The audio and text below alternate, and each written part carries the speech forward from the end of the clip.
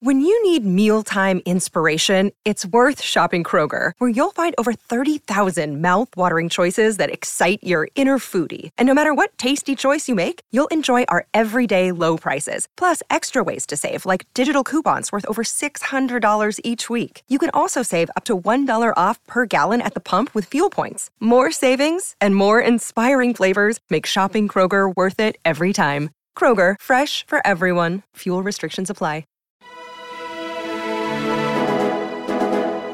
Hi, I'm Alan Steinfeld, the author of Making Contact, which is an exploration of the UFO phenomena that is becoming a reality. And you're hearing me on the Dr. Sky Experience, and you're listening to Talk Radio 77 WABC.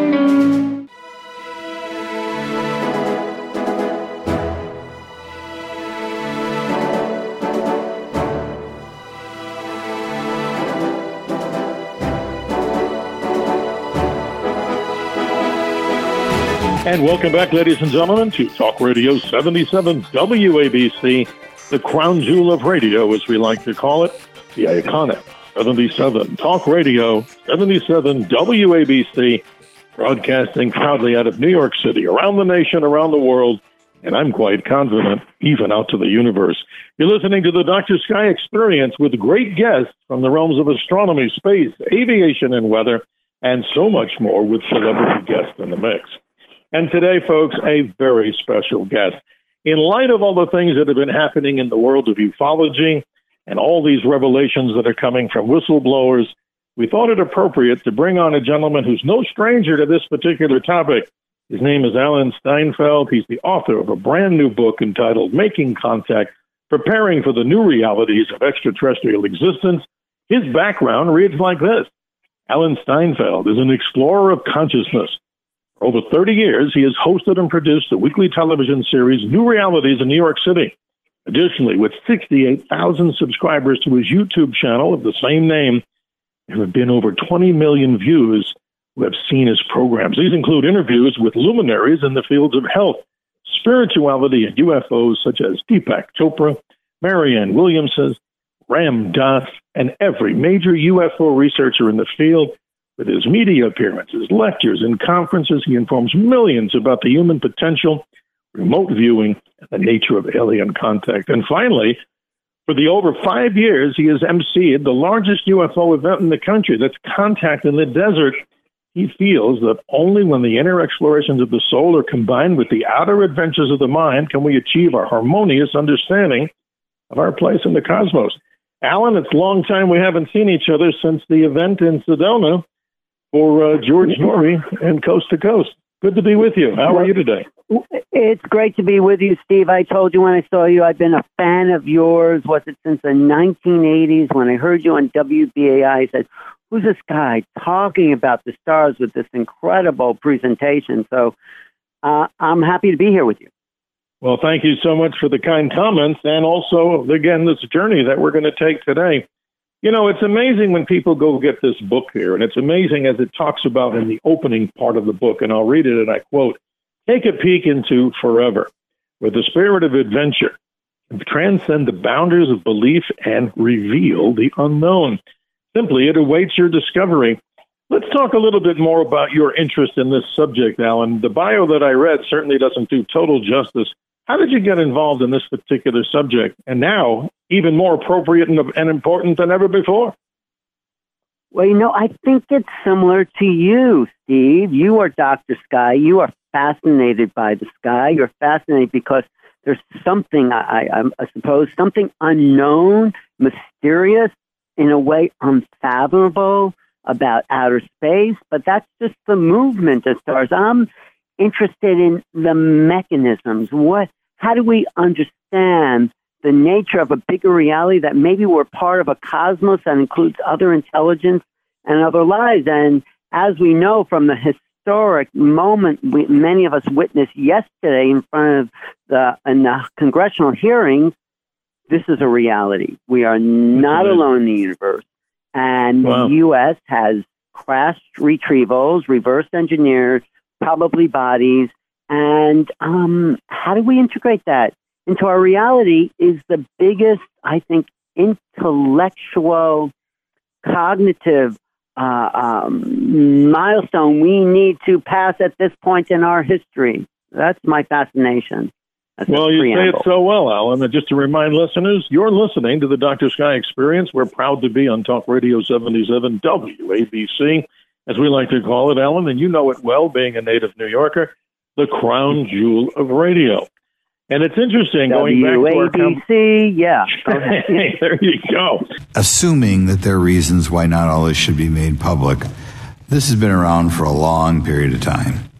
Can any of the three of you think of any reason why anything related to UAPs, say 15 years and back, should not be immediately made public? I think one of it is acknowledging a vulnerability, both from a collection and I'll just say a countermeasure perspective. So it's we haven't cracked for many years. Yeah, even say 20 years back. Is there any reason why, when you go back that far, things shouldn't be made public? Unless it shows a specific national security vulnerability as it relates to a weakness in a particular defense system. Mr. Grush, in your complaint to the Intelligence Community Inspector General, you claim that you believe information is being hidden. What kind of information do you think was hidden, and do you think it should remain hidden? Yes, I can speak to that very briefly in an unclassified manner. As you know, the preponderance of my complaint was classified to the intelligence communities. Both material acquisition and exploitation activity, also baselining the UAPs, but not sharing it with intelligence professionals that are actually doing step briefs to pilots. That kind of information. Hey, going back to our meeting that we had in Sedona, I was so impressed, and I'm sure you were, with the quality and quantity of the kind of individuals that came there. Trying to see how we could open everybody's mind to these realities. And your book is fascinating. You have 11 chapters that go into so many different subjects. In the time permitting today, of course, we want people to go get a copy of your book. And once again, this book, folks, really belongs on your bookshelf. If you're even, let's put it this way, right, Alan? Even if you're just a beginner and having even a glimmer of interest in this subject of alien connection, contact, extraterrestrials, making contact, preparing for the new realities of extraterrestrial existence, it belongs on everybody's bookshelf to do the reading. Well, Alan, before we get into your book, let's talk a little bit about this particular event that happened in Washington, D.C., timely for this interview with you. We see the House Oversight Committee interviews. I almost couldn't believe it. I'm hearing interviews from individuals that are actually telling us some amazing things. Just give us a thumbnail sketch of what was involved with this particular hearing. Give us an idea of some of the individuals that were there to testify, and then we can go into some more details as we move on. Right. And this hearing was for finally, I think it was probably the most historic moment of Congress interviewing people who work for the military, who either seen UFOs. David Fravor chased this famous craft called the Tic Tac in 2004. There was documents of that released by the New York Times in 2017. He testified about what he saw. There's a guy named David Grush, and he really dropped a bombshell on June 5th when he came out as a whistleblower to the debrief and then to Ross Coulter and now to the public, saying there's things going on in the Pentagon that are keeping secrets about this phenomena from Congress and the public. Now, that was major, and I think part of the secrets and some of what was exposed yesterday, but much more needs to be exposed, is that, and that's why I wrote the book, nobody has a complete understanding of what's going on. So I have essays from 11 different people who've studied this phenomena most of their lives, and we're getting different perspectives on who these beings are, why they're here, what's their technology, and there's not a disagreement, but it's like everyone has a piece of the elephant, and what we're hearing from Congress and the Pentagon, in my understanding, is that they don't know what's happening. Politicians don't know. Scientists don't know. We are facing the greatest enigma human civilization has ever encountered. And it is exciting It's challenging. So I needed to prepare people. And this is a book that I wrote, Making Contact, for beginners. It's for how do we size up a phenomenon that makes no sense in the reality we have learned exists. And it doesn't. There's no place to put it. So John Mack, who wrote a chapter in my book, he's no longer with us, but I got permission to publish an previously unpublished essay, said this is a ontological problem. It's a crisis about the nature of reality and who we are. And what we saw yesterday at the hearings with Ryan Graves, who also saw UFOs above, I think the USS Princeton, David Fravor, and David Grush, is that this is a real, and we have no place and no way to understand it unless we start to assimilate a cognitive function within our view of the world and change our worldviews to include something other than humans. This is the challenge and the excitement we're at. Well, you say it so well. Our special guest is Alan Steinfeld here on the Dr. Sky Experience, Making Contact, the name of the book. And he dedicates his book to brave pioneers such as Bud Hopkins, John Mack, as he mentioned, Whitley Strieber, Linda Moulton Howe. And there's a quote here. You, of course, put it in your book, and if you don't mind me sharing it. And I quote, this one's from Victor Hugo, and here we go.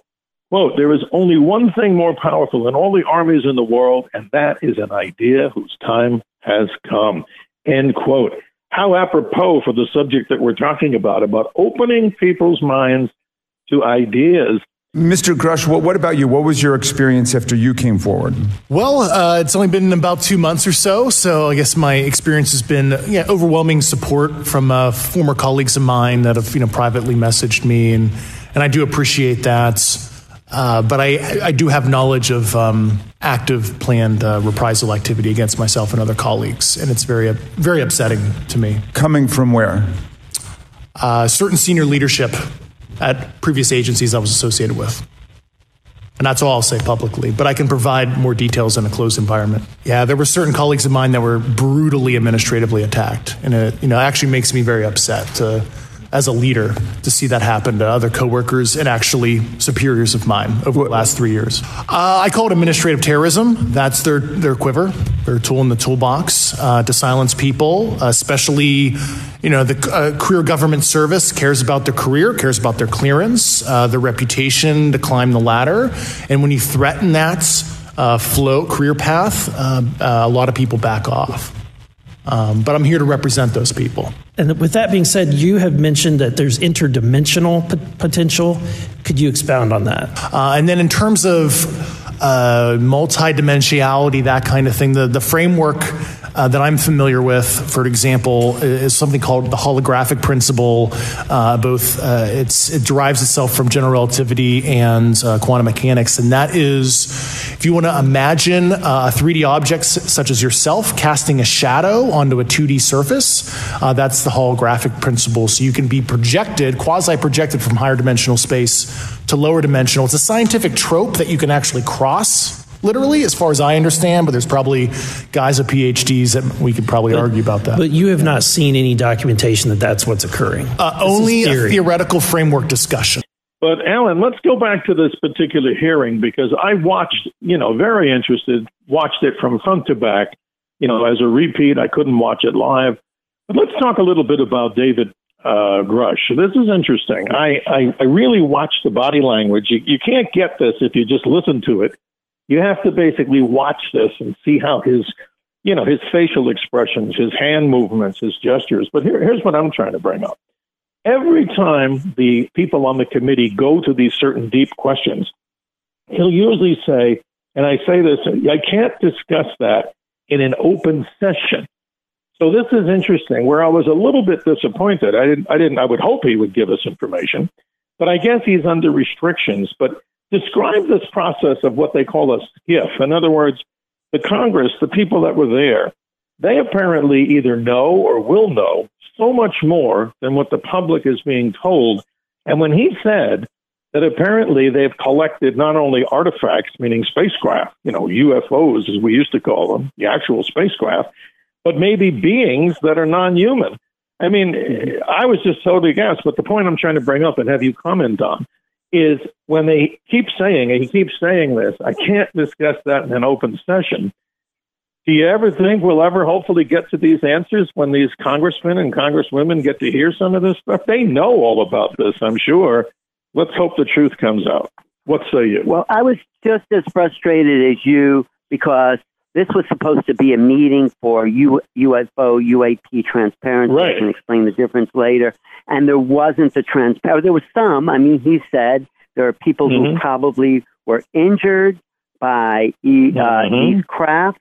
Right. He said that we do have bodies, which is like suddenly we are plunged into a science fiction movie because that's the only reality we can place this in, but it's not science fiction. It's that the modality of reality has shifted. Yesterday was a turning point in human history. I don't think people realize that, but finally we have acknowledgement that we are not alone in the universe. We've been visited, and of course, my community has suspected that for the last 75 years.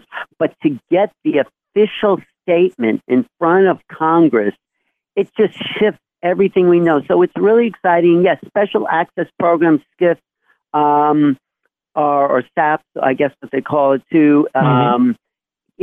It's confidential, but these Congress people represent us. And there's no reason that they should keep this from the public. But you know what?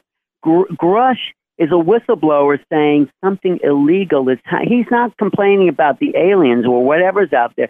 He's saying people in the Pentagon have this knowledge and are running these programs outside the laws of Congress, without any oversight. There's illegalities going on there. There's probably, I would say, connections to private industry, and I would guess, and I can't know for sure, there's some kickbacks to people in the military. I hope that doesn't get us in trouble. But I would say that's probably one of the reasons the Pentagon has closed down its information to Congress, because they don't want Congress, our lawmakers, to know what's really going on. And this is a constitutional crisis. Forget aliens, Steve. This is about what's the law of the land. Who is the commander-in-chief? We need someone with leadership to come up and say, we want the truth and we want it publicly. Let's roll out the bodies and the craft, and let's make sense of this phenomenon that no one understands. As a global civilization, this is the future I hope we have. Well, I hope you're, I'm agreeing with you 1,001%. But unfortunately, when I watched that, I was getting a little excited in the beginning. And then I hear this, mishmash kind of stuff. We can't talk about it in an open session. Well, I thought we were going to supposedly hear something in an open session, but I'll respect that. If the whistleblower is threatened or he signed a document where he could go to prison, as he referred to if he did disclose this, well, let's hope that they keep pressing. In the last couple of years, have you had incidences that have caused you to be in fear for your life for addressing these issues? Yes, personally. Okay. Yeah. I just want everyone to note that he's coming forward in fear of his life. To put in perspective, if they were really not scared about this information coming out, why would someone be intimidated like that? You received prior approval from the Defense Department to speak on certain issues, correct?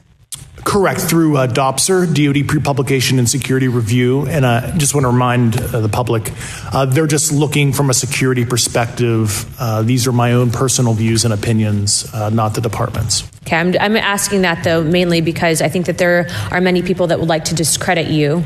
So it does bring a certain amount of credibility to your testimony. I'm required by law to do that as a former intelligence officer, or I go to jail for revealing classified information. Yeah, we don't want you to go to jail. But here's some of the points that I thought and wanted you to comment on. These are basically 4 or 5 of the key, summaries of what happened between this congressional hearing. 1, government is absolutely in possession of UAPs. I think you kind of covered that. Military. I wouldn't say government, but obviously guys in Congress have no idea what's going on. Military, so, the government is not one thing. And one more thing, I just want to say the reason probably he couldn't say in an open hearing because he didn't want to incriminate some of the higher authorities in the Pentagon publicly just like that. I think part of a whistleblower, he has to walk a fine line. So I think that's part of it. But go ahead. What are the points?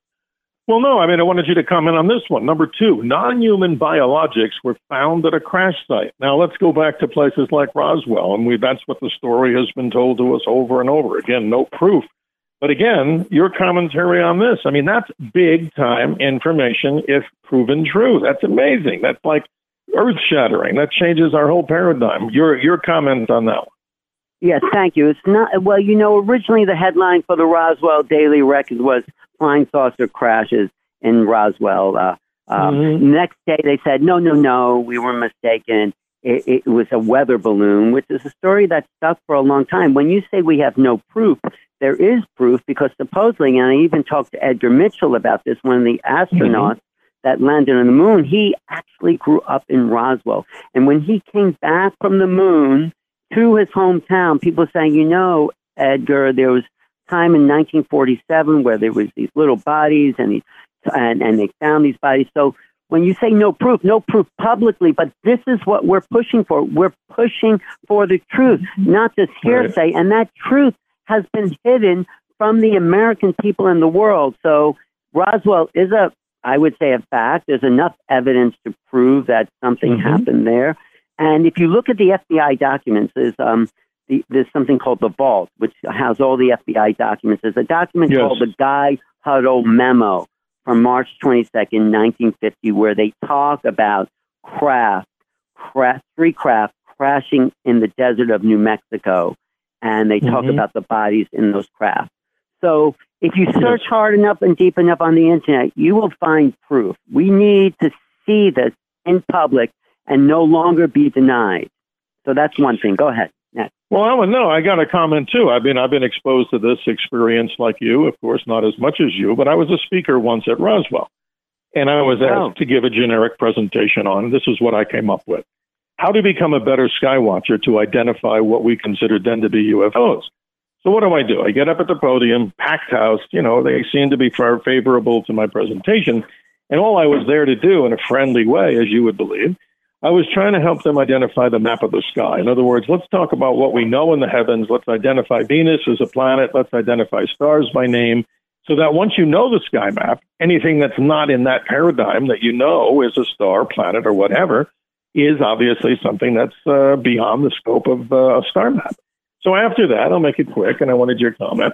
A number of people come up to me and said, "You're not a believer."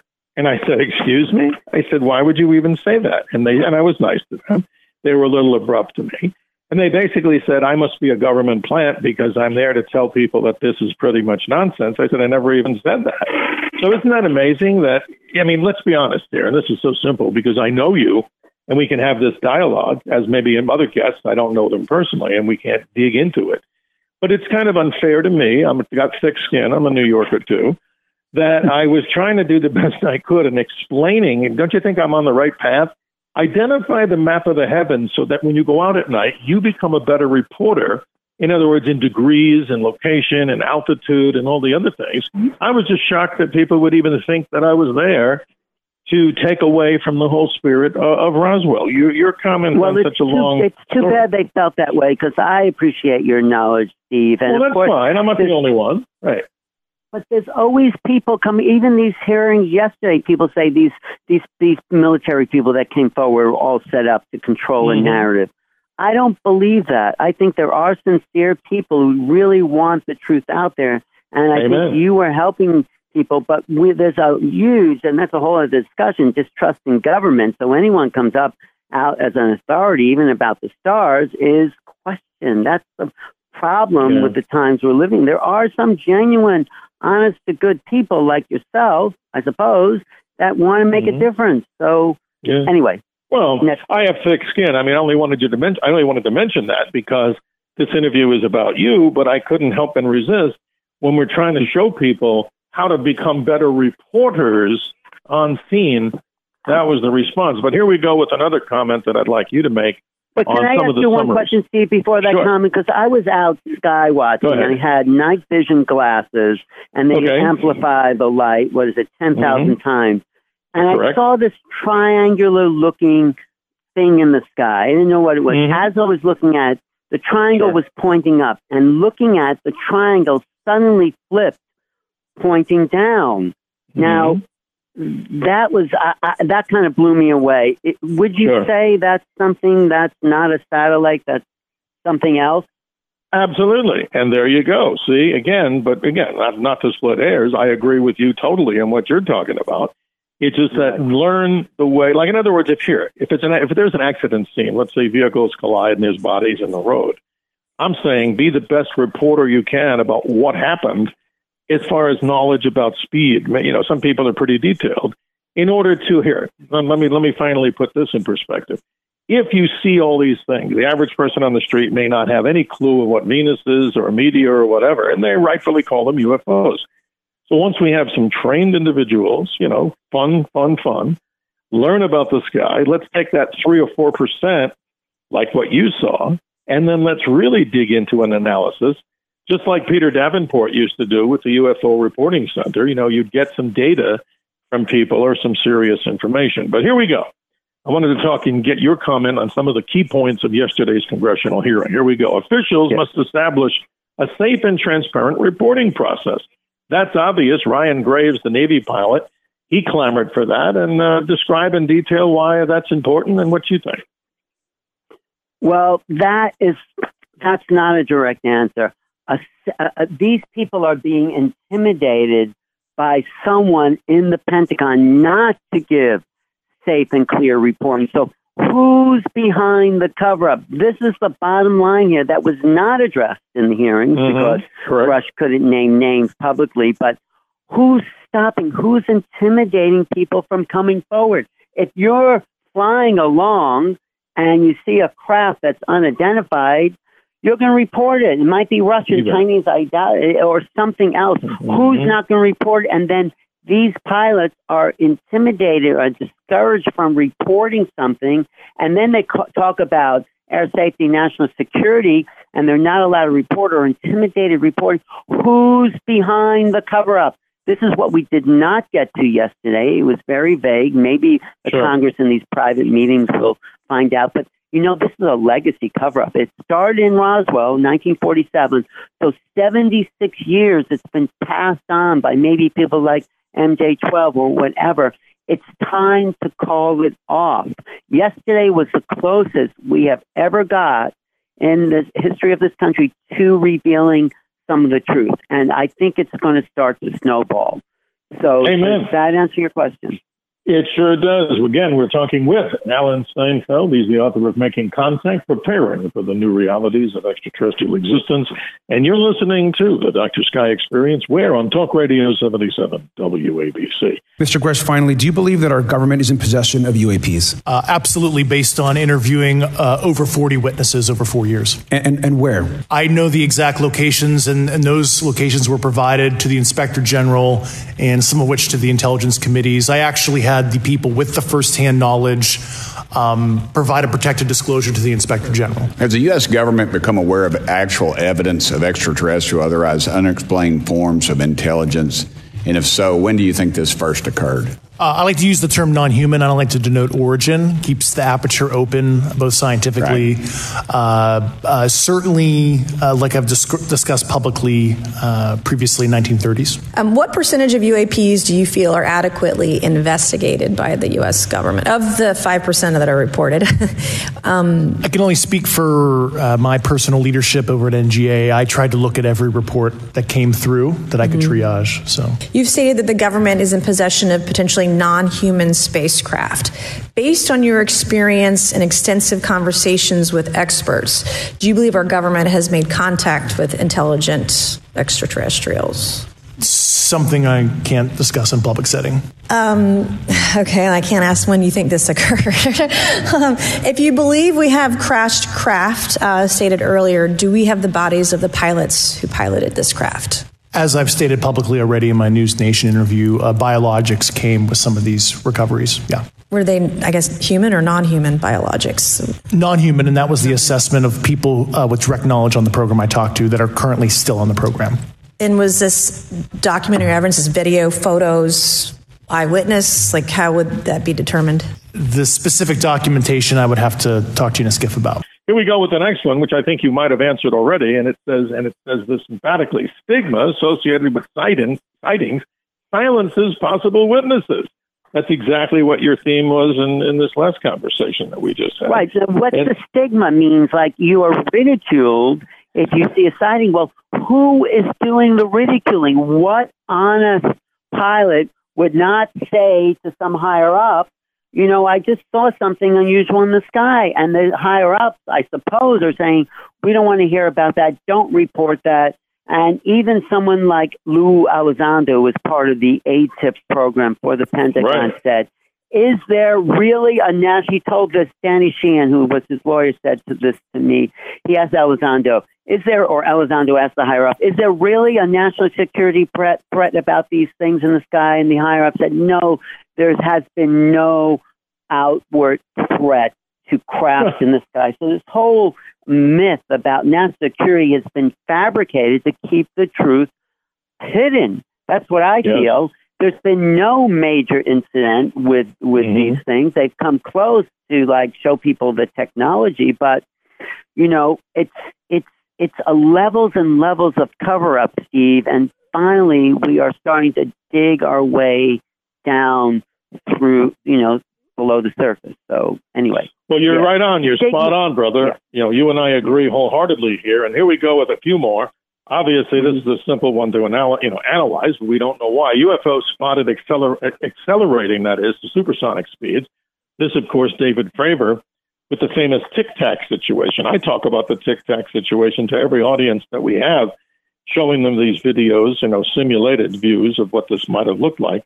But I find that to be most amazing. I mean, talk a little bit about this Tic Tac, because how can something go from, let's say, 12, 15,000 feet into the ocean, under the water, and within seconds up to 80,000 feet? That's amazing. That whole dynamic is just so incredible. What say you about the Tic Tac? Well, when you say how could it go, we're looking at this from a physics point of view that is out of date. Our world is run on Newtonian physics, power out, power in. You know, it's like it's 400 years old. Obviously, there's a science to these crafts because they're not filling up their gas tanks to get here from wherever they are. We don't understand the science. It's evidence that there's other technologies based on other ways of thinking, but we're not going to understand the science until we understand how they look at reality. You know, who are these beings creating these crafts? How do they create something that defies our laws of physics, but obviously doesn't defy the laws of physics in the greater scheme of things? So we're looking at the little corner of the room, and someone said, well, there's a bigger room here. It's obvious, but no, we're just focused on a little corner because we're used to a very antiquated physics. So we have to grow up and say, maybe there's more to the physical world. Maybe there's a technology that runs on, I don't know, hyperdrive, warp drive, maybe whatever Star Trek says, antimatter wormholes. The Einstein-Rosen bridge says there's wormholes you can take through time and space. You just need enough energy. There's reverse engineering. If you listen to Bob Lazar, who I do think is legitimate, and there's been some other people recently come out confirming what Lazar has said. I've talked to him. Right. So we have to understand there's more to heaven and earth than dreamt of in your philosophy, Steve Case. Well, yes, this is very interesting, and you're spot on again. And you and I are brothers in this whole concept, and we always will be. But I got to add something. Here's a theory. I wanted to explain this and see what you think. This is my own personal theory here. We're studying physics, studying aerodynamics, studying all kinds of things. Here's what I think is really going on here. Einstein, as we both know, talked about bending of space-time, warpage of space-time. Gravity is literally the warpage of space-time. What if this were possible? And I wanted to hear your comment. Let's say in the future we find out the existence and identification or source of these Tic Tacs is something like this. Maybe they're not coming from light years away. Maybe this is a manifestation, Alan, of our own future, meaning that the world we couldn't get along, nuclear war, climate change, asteroid impacts. When humans first started, we, of course, lived in caves. Now, what if the rest of the population after this horrific, or maybe even talking hundreds of thousands of years in the future, what if the remaining humankind went underground, and what came into the play was a kind of worship or, I don't know, reverence to AI? And the thing that AI can't do, it can't jump out of the box. What if AI melded with bio And what if both of these things, with the great knowledge of AI, physics beyond our mind, blended with the human bioform and formed maybe this sentient being, thus this tic-tac that had the ability to bend space-time? And I know this is pretty crazy sounding, but what if that was a manifestation of future Earth and the interaction of humankind biologically and with that of AI, that they know how to move through time and space, interdimensional, as David Grush said. What say you about my concept? I mean, what do you think? Well, you know, we don't have to say, I mean, yes, the future humanity could do this, but maybe, and I lean towards this theory that the whole phenomenon is interdimensional. So it may just be beings that have learned how to navigate through hyperspace.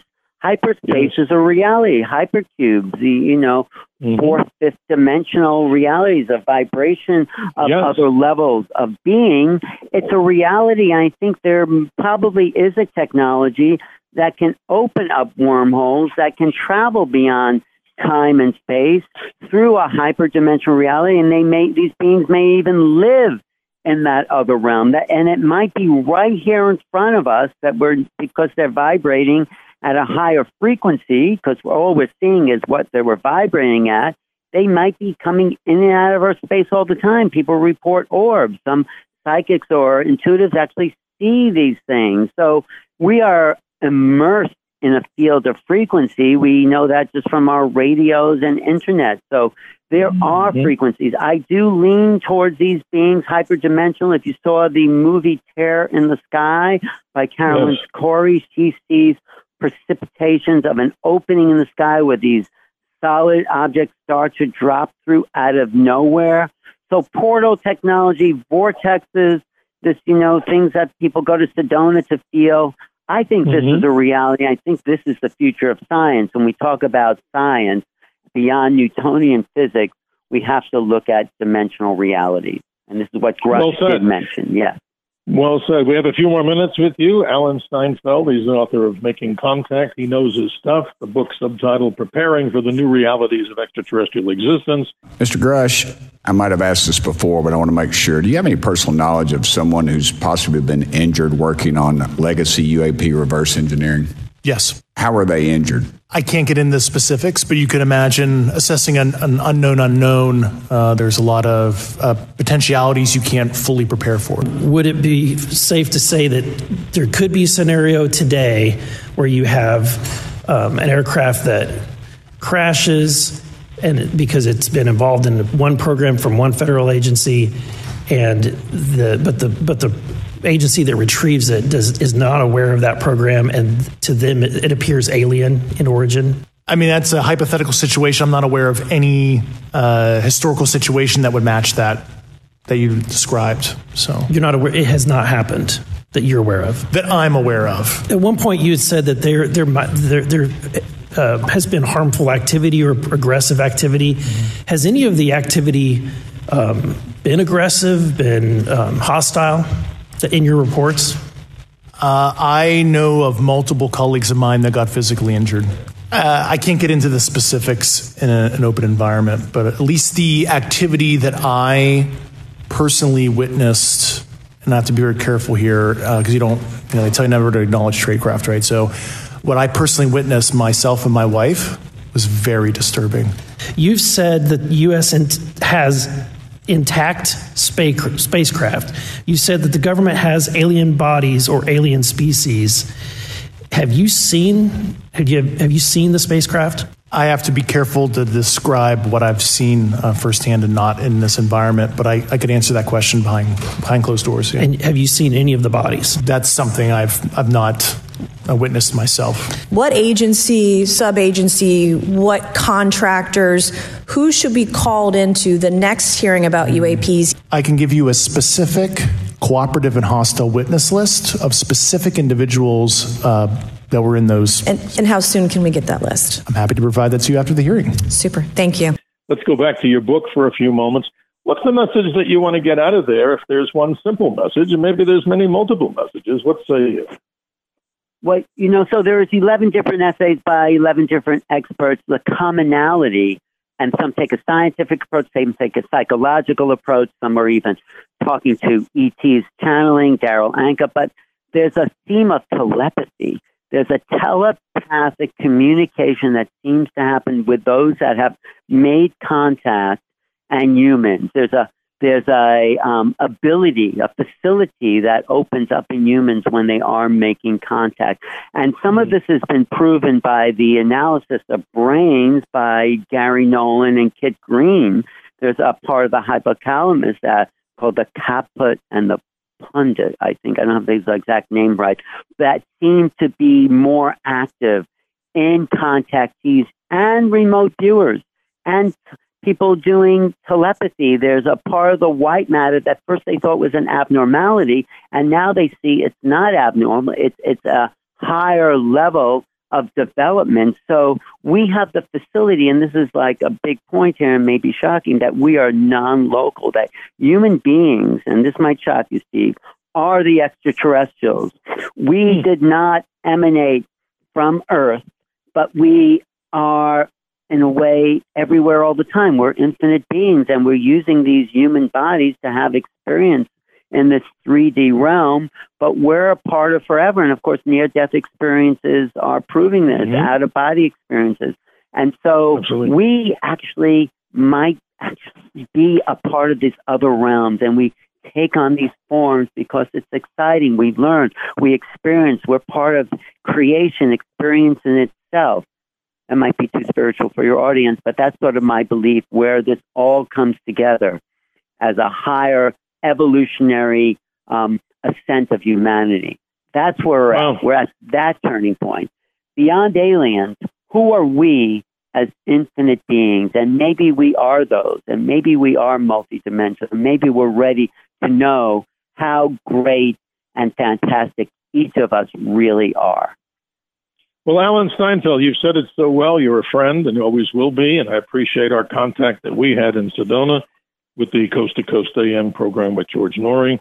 But more important than anything, Making Contact is available from St. Martin's Essentials. You can get it wherever good books are sold. We encourage you to do that as what, Alan? To keep our minds open to what's really out there, in that world. Steve, let me just ask you, does that last point make sense? Like, it comes down to the question, did biology create consciousness, or did consciousness create biology? I'm just curious where you fall in on that question. Absolutely. And going back to Dr. Edgar Mitchell, I spent time, I'm sure, like maybe you've talked with him when he was alive. He's still a spiritual being. But what I got from him was, I didn't know this until I really researched him. He was one of the people with the Noetic Institute, and he talked about this thing called the quantum hologram, as you probably know. And it also talked about how everything is interconnected and that we're all spiritual beings and star children ourselves. That brings up a great story that you've been discussing here on this particular program. And I want to say thank you. I hope we do this again, and let's keep digging. We can't say we hope that the government gives us answers. We're demanding answers. And I think more and more people are going to feel that way, because we know that there's something about this subject that's not kooky, crazy, or just sci-fi. It's a reality. Right. You're there to explain it. So stay on the line with us. This is a people's movement, Steve. Like all the great liberation movements of the past, it comes down to us. We need to demand the truth because we deserve that. Well, here's a quote from Henry David Thoreau back in 1854, and I quote, "The universe is wider than our views of it. Direct your eye inward, and you'll find 1,000 regions in your mind yet undiscovered. Travel them and be expert in home cosmography." That is the creation of the universe, keeping your mind open. Thank you, Alan. I appreciate it. Is there a website that people need to go to if they want to learn more about you? What say you? Yeah, my big focus is my YouTube channel. I do an interview a day. Yesterday, we had a watch party with some UFO experts looking at the hearings and commenting on it. That's youtube.com/New Realities. You can also look me up on Facebook, on Twitter, on Instagram, Alan_Steinfeld. And you can email me if you have questions at newrealities@earthlink.net. And you know what I'll do for your listeners, Steve? If someone emails me at newrealities@earthlink.net, I will send them an introduction to my book, 30 pages, to get them excited about what I wrote. So putting that out there to the listeners, okay? Very generous. Alan, thank you for your time, and we're concluding this exciting interview. I'm sure everybody would agree of the Dr. Sky Experience here on Talk Radio 77 WABC. What do we call it, Alan? The crown jewel of radio here on this iconic radio station broadcasting out of New York City well over 100 years, around the nation, around the world, and you bet, you and I both agree, out into the cosmos. What do we say? Always remember to keep your eyes to the skies. So, Alan, stay on the line as we go to the hard break. And, folks, send me an email if you'd like at drskyshow, DRSKY show @gmail.com. Alan Steinfeld, thank you for your time and your great information. Talk soon.